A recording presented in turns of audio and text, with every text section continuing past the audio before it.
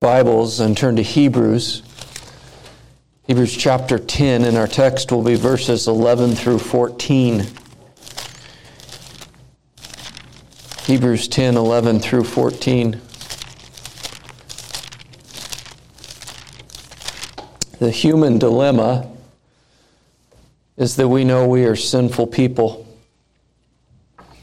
God has written His law upon our heart. It testifies against our conscience that we know that we have broken God's law, that we have not followed God fully as we should have. And this sobering reality is constantly with us. It testifies against us. It convicts us of the reality that we fall short of God's glory. And because of that, every human being recognizes that there is an inherent guilt before a holy God, whether they recognize the one true living God or not. They recognize that there is a guilt that remains upon them because God has written that knowledge in the human heart.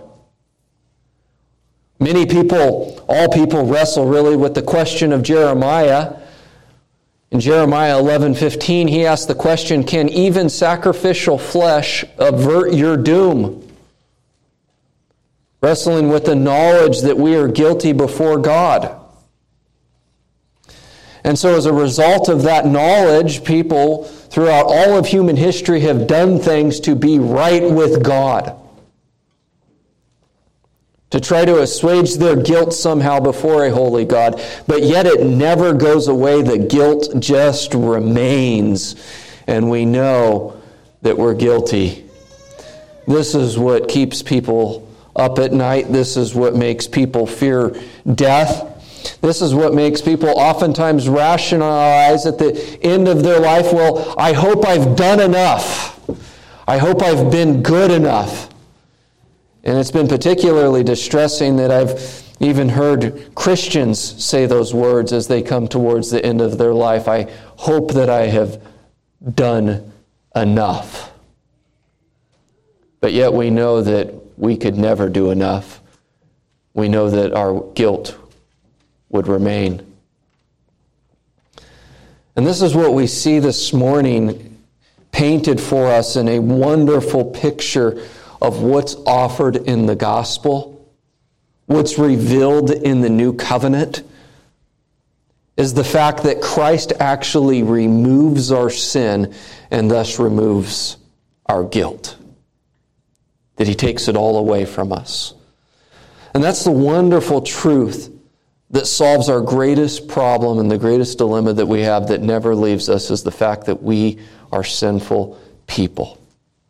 And so let us hear the Word of God and we see how Christ removes our guilt. We read in verse 11, and every priest stands daily at his service, offering repeatedly the same sacrifices which can never take away sins. But when Christ had offered for all time a single sacrifice for sins, He sat down at the right hand of God, waiting from that time until His enemies should be made a footstool for His feet. For by a single offering He has perfected for all time those who are being sanctified. Now, this is God's Word. We see three things primarily in this. Is first, that Christ provides expiation. And the second thing we see is Christ begins His reign. And the third thing is we see that Christ makes perfect the imperfect. But we begin with this, that Christ provides expiation. Now, if you're wondering what does expiation mean, it simply means this is a removal of sins. That's the theological word expiation. Sometimes you will find the word propitiation in the Scriptures, and sometimes that word propitiation is actually translated as expiation. And so as we try to understand and grapple with what this word expiation means, which is a word that's in our Bibles, we shouldn't fear theological words, we see it painted for us and shown to us first by describing the bad news and then moving to the good news. And so the bad news is this: you can't provide expiation for your sins. That's the bad news. The good news, though, is contrasted with that, is that Christ has provided expiation. So the bad news is you can't remove your sins. There's nothing you can do. The good news is Christ has done it. Now notice how this is put forth here by a way of contrast of Christ's work versus that of the high priest or the priestly order. It begins in verse 11 by stating what we could say is the bad news. So that way the good news is highlighted. Verse 11, and every priest stands daily at his service, offering repeatedly the same sacrifices which can never take away sins. And so you notice a couple of things, a couple of words that should stand out. The first is that the priest stands, and then he does this daily, and he's offering repeatedly. Then you notice the words, the same sacrifices, and the end result of this continual ongoing work of the priest is that his work never, ever removes sins. It can't take them away. There's nothing that you can do or I can do or any other person can do for expiation. That's the whole point of verse 11. Is showing us the insufficiency of the sacrificial system. It's showing us the insufficiency of man to accomplish forgiveness of sins. The author of Hebrews has pointed out several things about the priesthood. The first thing he pointed out about them is that they kept dying. In chapter 7, verse 23, he makes a very obvious point that is observable to all people is, well, the priests just keep dying, and so once they die, then there has to be a new priest that comes on board. They can't actually accomplish something. We see that they were appointed by law and genealogy. That was the qualification, that they were of the line of Aaron. And what that just simply means is that every now and then you have a bad apple that's produced in the priesthood. You might have one generation a good priest and then not so much. And then you also see in chapter 9, verse 7, is that they had to offer sacrifices for themselves. And that just means that they themselves were sinners. They themselves could not provide any form of lasting atonement. They could not bring about expiation because they themselves were sinful human beings in need of expiation. Their guilt remained. And so you see these arguments being made about the priesthood. And all the while, this is compared and contrasted to Christ. Christ who did not have to offer a sacrifice. And of the psalmist who wrote, of no sacrifices do you desire, but you have prepared for me a body. And that is to be interpreted as Christ didn't present a sacrifice for himself, but a body prepared so that he could present himself as a sacrifice. Now, the first thing that you see in verse 11 is that every priest stands, and I want to focus on that word stands for a second, and it's qualified as every priest stands. So every priest that has ever entered into the priesthood stands. That is that they're doing their duty, and you might think, what's the big deal? They're standing to do their duty. Well, Deuteronomy actually describes this standing And I think it would be good for us to hear what God's Word says about their standing. In Deuteronomy 10, in verse 8, it says, "At that time the Lord set apart the tribe of Levi to carry the ark of the covenant of the Lord, to stand before the Lord to minister to Him and to bless His name to this day." So the whole purpose of the author telling us that every priest, without exception, everyone that enters into the priesthood is standing, means this, is they're never able to rest, they're never able to take time off, because their work is never accomplished. That's the whole entire point about emphasizing the standing, because they're standing because they have work to do and their work is never completed. What was their specific work? Their work was to offer sacrifices on behalf of the people that would remove their guilt, that would remove their sin.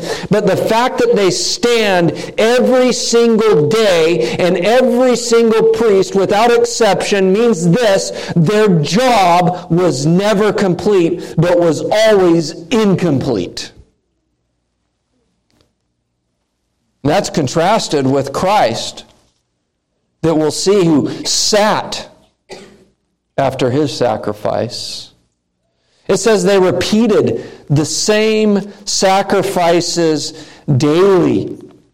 In Exodus, in chapter 29, it uses this very language and describes this for us. And it's important, again, just to hear the language of God's Word on this. In Exodus 29:38, it says, "Now this is what you shall offer on the altar, 2 lambs a day old, day by day, regularly.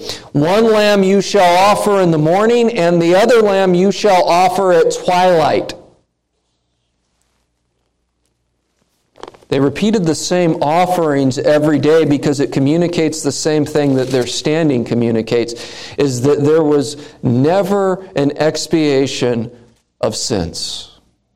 They had to repeat the same sacrifices over and over and over again because they didn't actually complete something. So it demonstrates the futility of it. It means this, is that they could never move on because forgiveness has been accomplished and sins have been removed. And so when they have to offer them day and night, day by day, it shows us this: in that priesthood, forgiveness was never final and never forever. Remembrance of sin is continually there. Specifically, it does not provide expiation. The words, just so we are really clear, what does expiation mean? It means this, found in verse 11, can never take away sins. Expiation is the removal of sins, to take sins away. And what we're told in the sacrificial system is that they could never take away sins, which means this: in the sacrificial system, our guilt for sins always remains. Now, if you have been reading through your Bible, and if you have read through the first 5 books of the Bible, the 5 books of Moses, the Pentateuch, usually when people get to around Leviticus or Numbers, that's oftentimes when a tap-out takes place because it becomes very difficult reading. Let me encourage you to go and back and read through those 5 books of Moses, because we see so much rich biblical truth that points us to Christ. And if you have read there, you might say, well, hold on. God says these things do take away sins. Let me give you an example on the Day of Atonement, which is in Leviticus 16, which most of Hebrews is looking back on Leviticus 16. And we read this in Leviticus chapter 16, verse 30. "For on this day shall atonement be made for you to cleanse you. You shall be clean before the Lord from all your sins. It is a Sabbath of solemn and rest for you, and you shall afflict yourselves. It is a statute forever. So by practicing this, we're told God provides atonement, which means a covering, that they would be okay with one another. And that also through this, that God would bring about cleansing, and that is to be purified. And so then when you come to the book of Hebrews, it gets to be confusing. Is Hebrews contradicting what God had previously said? And here's what we must understand, is that we must understand Scripture in light of the whole revelation of God. We must understand one portion of Scripture or one verse, not in isolation and taken by itself, but we must understand it in the complete, full canon of Scripture, in the totality of what Scripture teaches us. And so, we must understand what it says in Leviticus chapter 16 and other places where we are told the sacrifices brought about atonement. When we read what the Scriptures in the New Testament teach us, we learn that the sacrifices themselves didn't actually bring atonement. So how was atonement accomplished? It's this way, insofar as the sacrifices were a type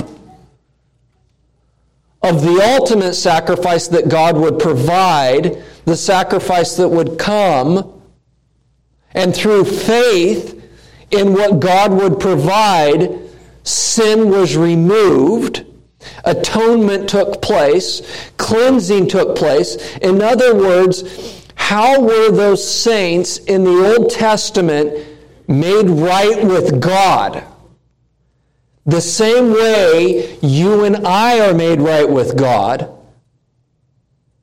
by God's grace through faith in Jesus Christ. The animals that were used in sacrifices, the ceremonies that were part of the sacrifice, they had no intrinsic value within themselves that could remove sin. And that's what we must connect. Is that they were looking forward, those saints of the Old Testament were seeing in those sacrifices what they were doing through faith, that one day God would provide real atonement in Christ, and thus they were cleansed, and thus they were purified. But what Hebrews teaches us is that the blood of bulls and goats could actually never take away sins.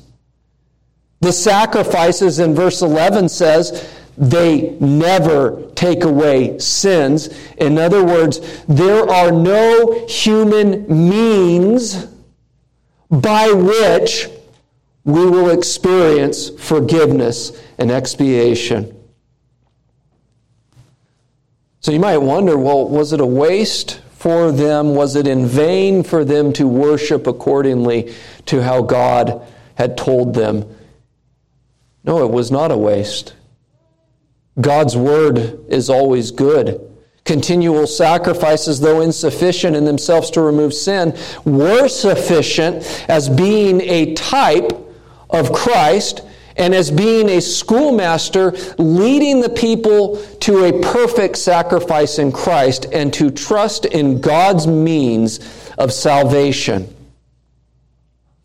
Now, there's an important point for us to think about this as we look back on them following God's word and we say, well, it seems to say that following it didn't actually do anything. That would be a false assumption. It did do something. God had commanded them to do these things, and so thus, because God commanded them, they were holy. It was positive law, and positive law is a law that God institutes for a period of time and may remove it at another time. In the New Testament, we have positive law. What is that positive law we have in the New Testament? Well, we're going to participate in the Lord's Supper. We participate in having baptism. Those are positive law that God institutes for His church for a time, but we won't be doing baptism in eternity. But we will forever worship the Lord our God and not worship other gods. We will forever not steal. We will forever honor our mother and father in eternity. Those are transcendent truths. But there's something here we should note is that as we look at them worshiping according to God's plan, that was good. Looking to the worship itself, looking to those things as a means of salvation was bad. So it was not in vain that the Old Testament saints followed God's word. It was in vain for those that saw the sacrifices as the final goal of God's redemptive plan. But God always commands, prescribes, and regulates how He is to be worshiped. How it looked in the Old Testament is different than how it looks in the New Testament. If we ever wonder this for a second, just let me draw this to us a little bit here. If we ever wonder why do we gather and hear God's Word read, why do we then sing the same songs? Then why does someone sit there and explain a book that's thousands of years old to us? Why do we do the Lord's Supper? Why do we pray? Why do we read the Scripture? Why do we have Christian fellowship? Because God has told us to. And these are a means of grace in our life. And the ceremonial law in the Old Testament would have been a means of grace for those saints as well.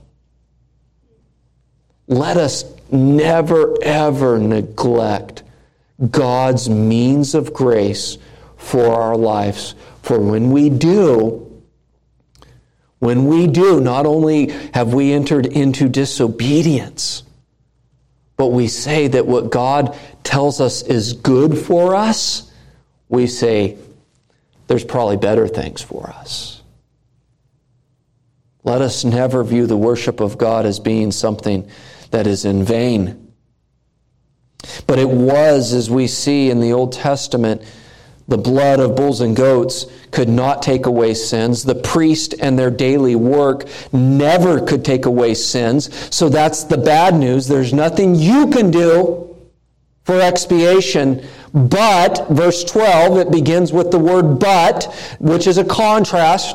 There's now going to be a contrast between the work of the priest and the work of Christ. But when Christ had offered for all time a single sacrifice for sins, He sat down at the right hand of God. So again, a contrast is introduced. With the word but. We're to think of what they did and look what Christ did. It says Christ offered. It's not a daily offering. It's not a repeated offering. It's not the same thing over and over again, but offered, which is speaking of a complete event, which means it's accomplished, it's finished, its fullness is realized, to say that He offered for all time a single offering. He offered that there is not going to be multiple ones, which means this is the benefits of what Christ offered in His body never cease. The benefits of Christ's one time for all sacrifice never cease. The benefits never end, but will sustain us for all of eternity. They continue perpetually. What Christ offered one time is accomplished. And now what was it for? It was for sins. Notice what it says, for sins. It was for the purpose of expiation. It was for the purpose of the actual removal of sins. When we think about the work of Christ, what we oftentimes, and rightly so, focus in on Christ's imputed righteousness to the believer. And that is to say that Christ gives us His righteousness. And we rightly focus on that. The righteousness by which no one shall see the Lord. The holiness by which no one shall see the Lord. Christ gives us that.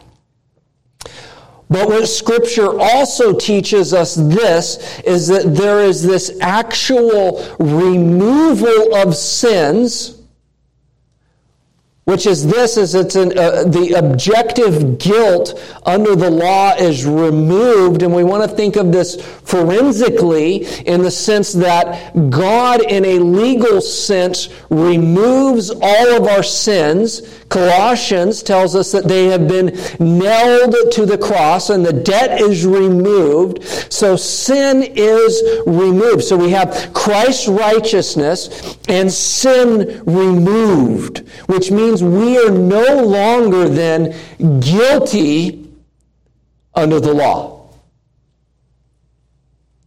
We are considered then, if you think about that and the implications of that, we are considered in God's sight as without sin. That is how God views us because of what Christ did. Christ offered for sins. And the contrast is the priests could never remove sins. The sacrifices could never remove sins, but Christ has removed sins. Dr. Joel Beeke says this, quote, "Though our sins remain a cause of shame and grief in our souls, even after we are forgiven, all our legal liability to rejection and punishment is removed." The reason I quote Beeke there is because it brings up this point is that we know that we're sinners. We struggle with sin. We wrestle with sin.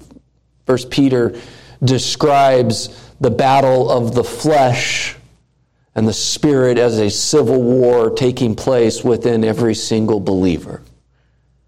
We know that we're sinful. We know that we have sinned.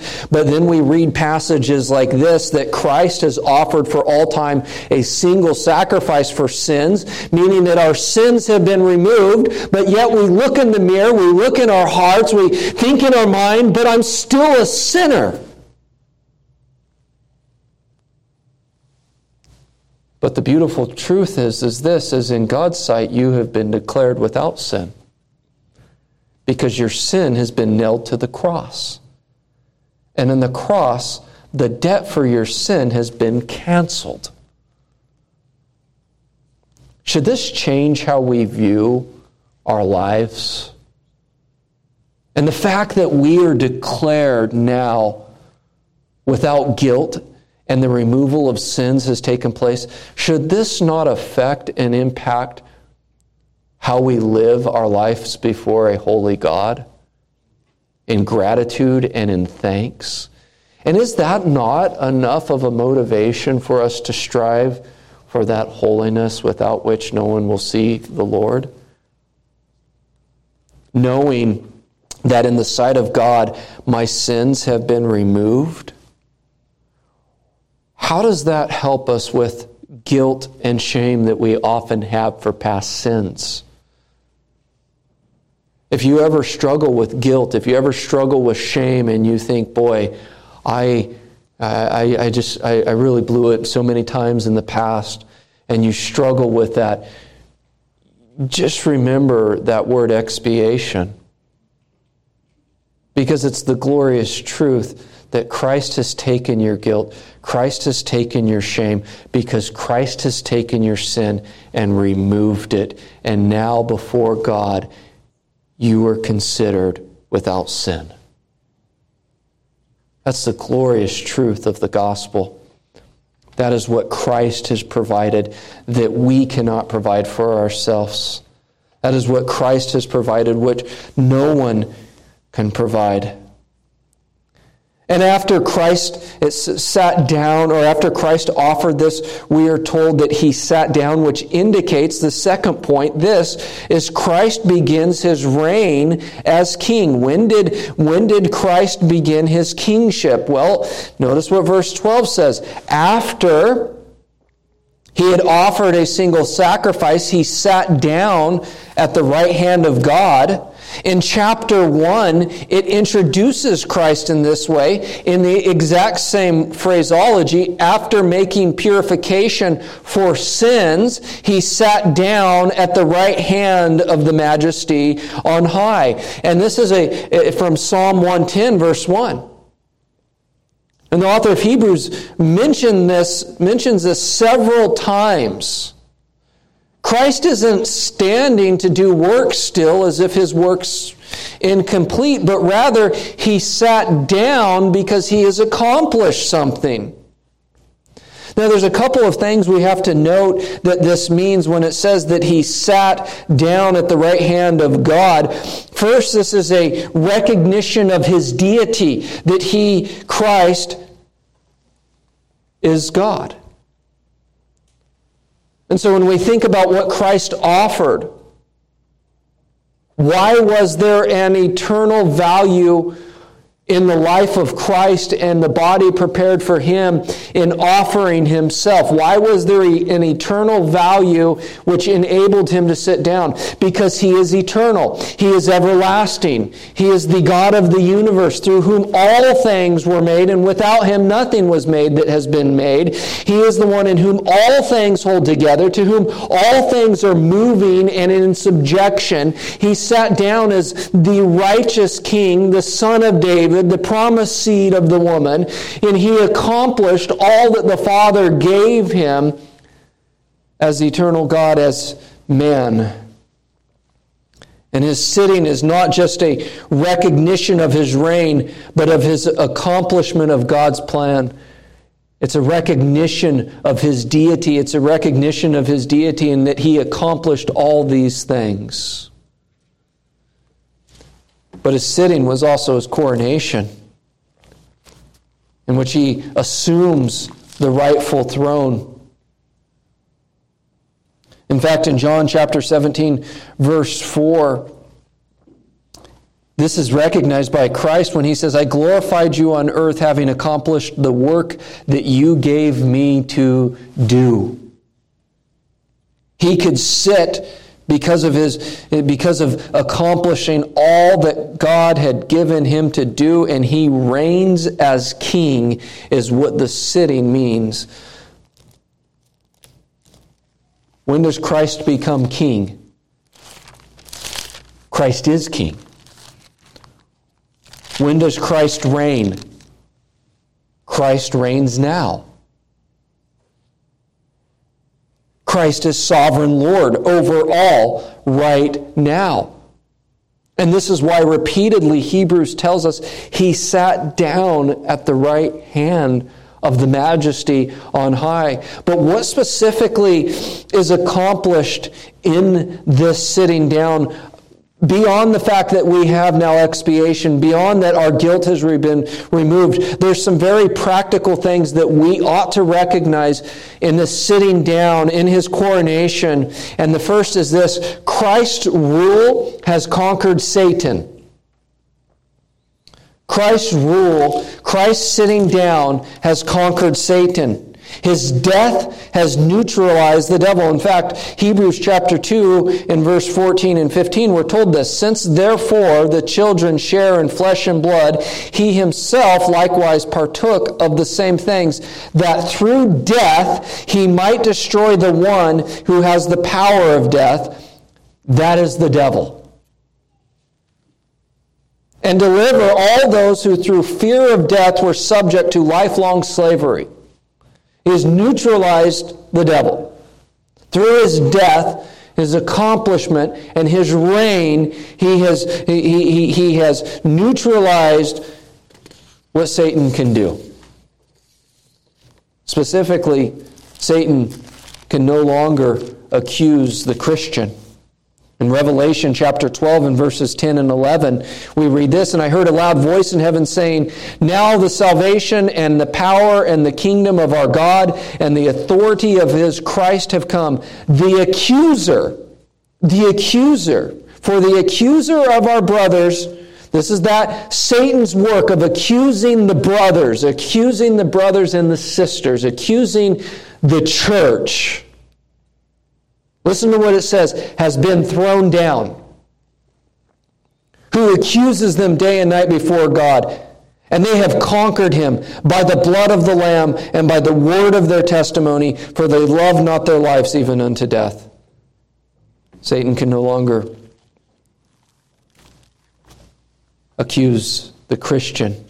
You might say, wait, hold on. But 1 Peter says that the devil prowls like a roaring lion seeking someone to true. That's absolutely true. In Ephesians, in chapter 4, in verse 27, we see this warning, "and give no opportunity to the devil." In chapter 6 and verse 11 of Ephesians, we're told, "Put on the whole armor of God that you may be able to stand against the schemes of the devil." So how do we compare those two things, that Christ neutralized Satan, but that yet we're still warned of him?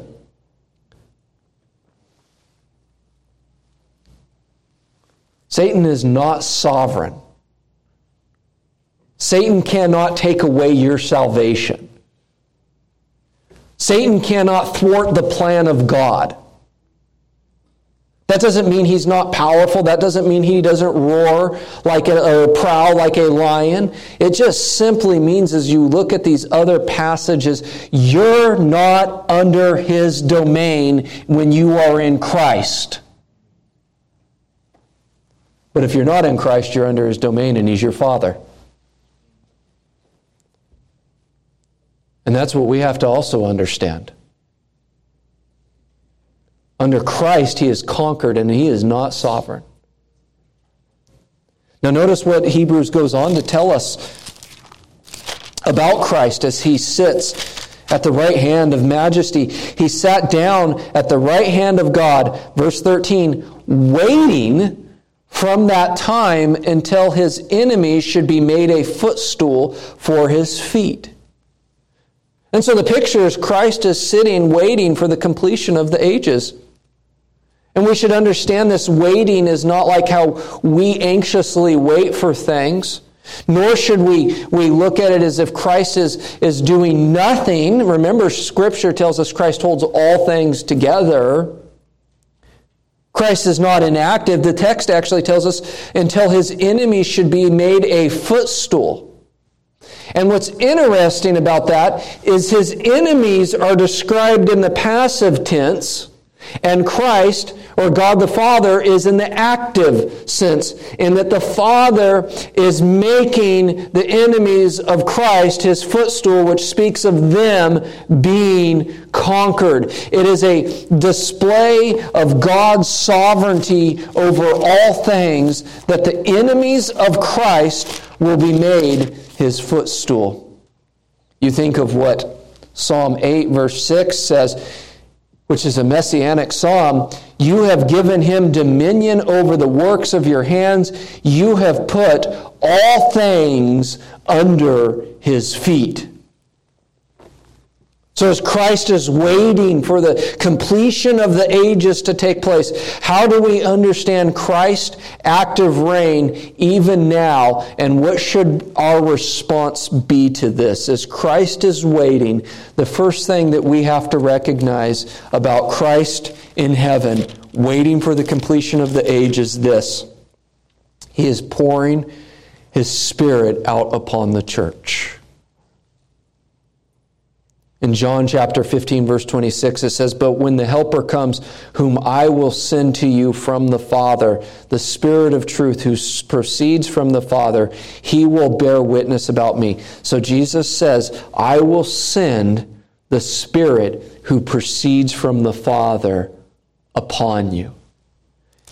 And as you get to Acts, and Christ has giving his final instructions to his disciples in Acts chapter 1 and verse 8, Jesus says, "But you will receive power when the Holy Spirit has come upon you, and you will be my witnesses in Jerusalem and in all Judea and Samaria and to the ends of the church, into the ends of the earth." What Jesus said would happen in John chapter 15, verse 26, he then says he is going to send the Holy Spirit for the growth of the church. And when you read the book of Acts, it's oftentimes the Acts of the Holy Spirit or the Acts of the Apostles. The book of Acts, in my opinion, should be called the Acts of the risen Savior Jesus equipping his church. Because what you see throughout the book of Acts is Jesus sending his Spirit upon the church to grow the church, to gift the church, and to protect the church. And Christ is not just sitting in heaven helplessly waiting for the plan of God to unfold, but he is actively, at this moment, sending out his Spirit to grow the church. But not only that, is that Christ is also sovereign over all things right now. In Hebrews chapter 2, verse 8, it says, "Now in putting everything in subjection to him, he left nothing outside his control. At present, we do not see everything in subjection to him." Meaning we still see rebellion, and will continue to see rebellion until Christ fully comes back and returns and consummates his kingdom. But what does the text of Scripture say? He's still ruling over all things. And because we don't see things always in obedience to Christ, but rather in rebellion against Christ, we shouldn't assume that means God's not in control, that Christ isn't reigning. What we should say is that that's part of God's plan unfolding as Christ is waiting for the end of ages. Christ has a general rule as king over all that exists, but then there's also a special rule that Christ has over all that exists and his kingship and how we should understand that. Very simply, it's this, as Christ is the head of the church. Christ rules over the heart of his people. And Christ is king over the heart of his people. And if you are in Christ, he is ruling over you. And we see that the final phase of God's redemptive plan, we see it elsewhere in Scripture in 1 Corinthians chapter 15 and verse 25, "For he must reign until he has put all enemies under his feet." Who are his enemies? Those that opposed Christ and those that oppose his people. Those that oppose the church. Those are the enemies of Christ. So how we understand Christ waiting is not passively and inactive, but actually of his sovereignly ruling over his people. But what about us? What's our waiting look like? Because we're waiting for Christ. Well, it's described this way in Hebrews 9:28, "So Christ, having been offered once to bear the sins of many, will appear a second time, not to deal with sin, but to save those who are eagerly waiting for him." And that's a text we've looked at. So we see Christ is waiting, but we see the Christian is waiting. And how does the Christian wait? Eagerly, longing for the return of Christ, praying for the return of Christ, anticipating the return of Christ, taking great hope and joy in the return of Christ, knowing that it will come. And though people mock now, saying, "Where is this speak of this coming?" we know that before God, 1,000 years is like a day in his sight. And we also have this wonderful truth of how this applies to us is we actually participate in it. Romans chapter 16, verse 20 says, "The God of peace will soon crush Satan under your feet." The enemies that will become the footstool of Christ, Paul says they are also crushed under the feet of the church. Paul concludes that by saying, "The grace of our Lord Jesus Christ be with you." Let me ask you, do you long for that day of Christ to return? I want us to apply it in this way. When we doubt this or become consumed with worry about the times, when we get distraught and depressed because we see the state that the world is in now, let me just ask you a couple of questions that you ask yourself. Ask yourself this question: does Christ pour out His gifts to the church for and according to His purposes? Absolutely. Did Christ send out His disciples for the proclamation of the gospel over which Satan is powerless to bind the nations? And does Christ still continue to send out His disciples to the nations to proclaim the truth of the gospel? Does Christ not say that He will build and that He will protect His church and that the gates of hell shall not prevail over it? Does Christ not say that? Does not Christ promise to be present and walk amongst His churches and to be with His people? Does Christ not say that all authority and power have been given over to me?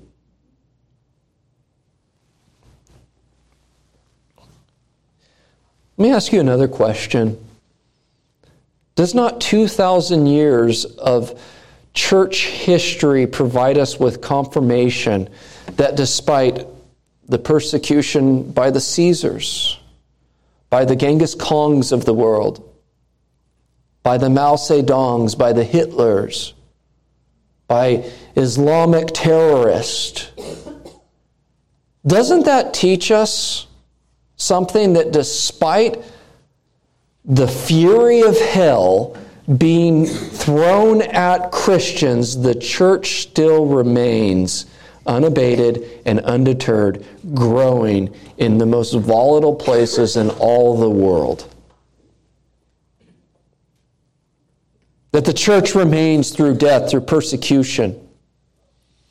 The church remains and continues to grow, and the church continues to be provided for, that the church continues to be blessed by Christ. Our enemies should not make us fear, but rather drive us to Christ and to put on the full armor of God and stand confidently in Him, that the gates of hell shall never prevail, because Christ sat down at the majesty on high.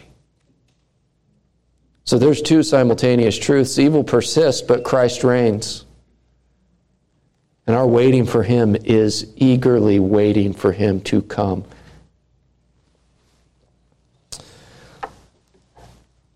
Let's close in prayer and pick up on verse 14 next week.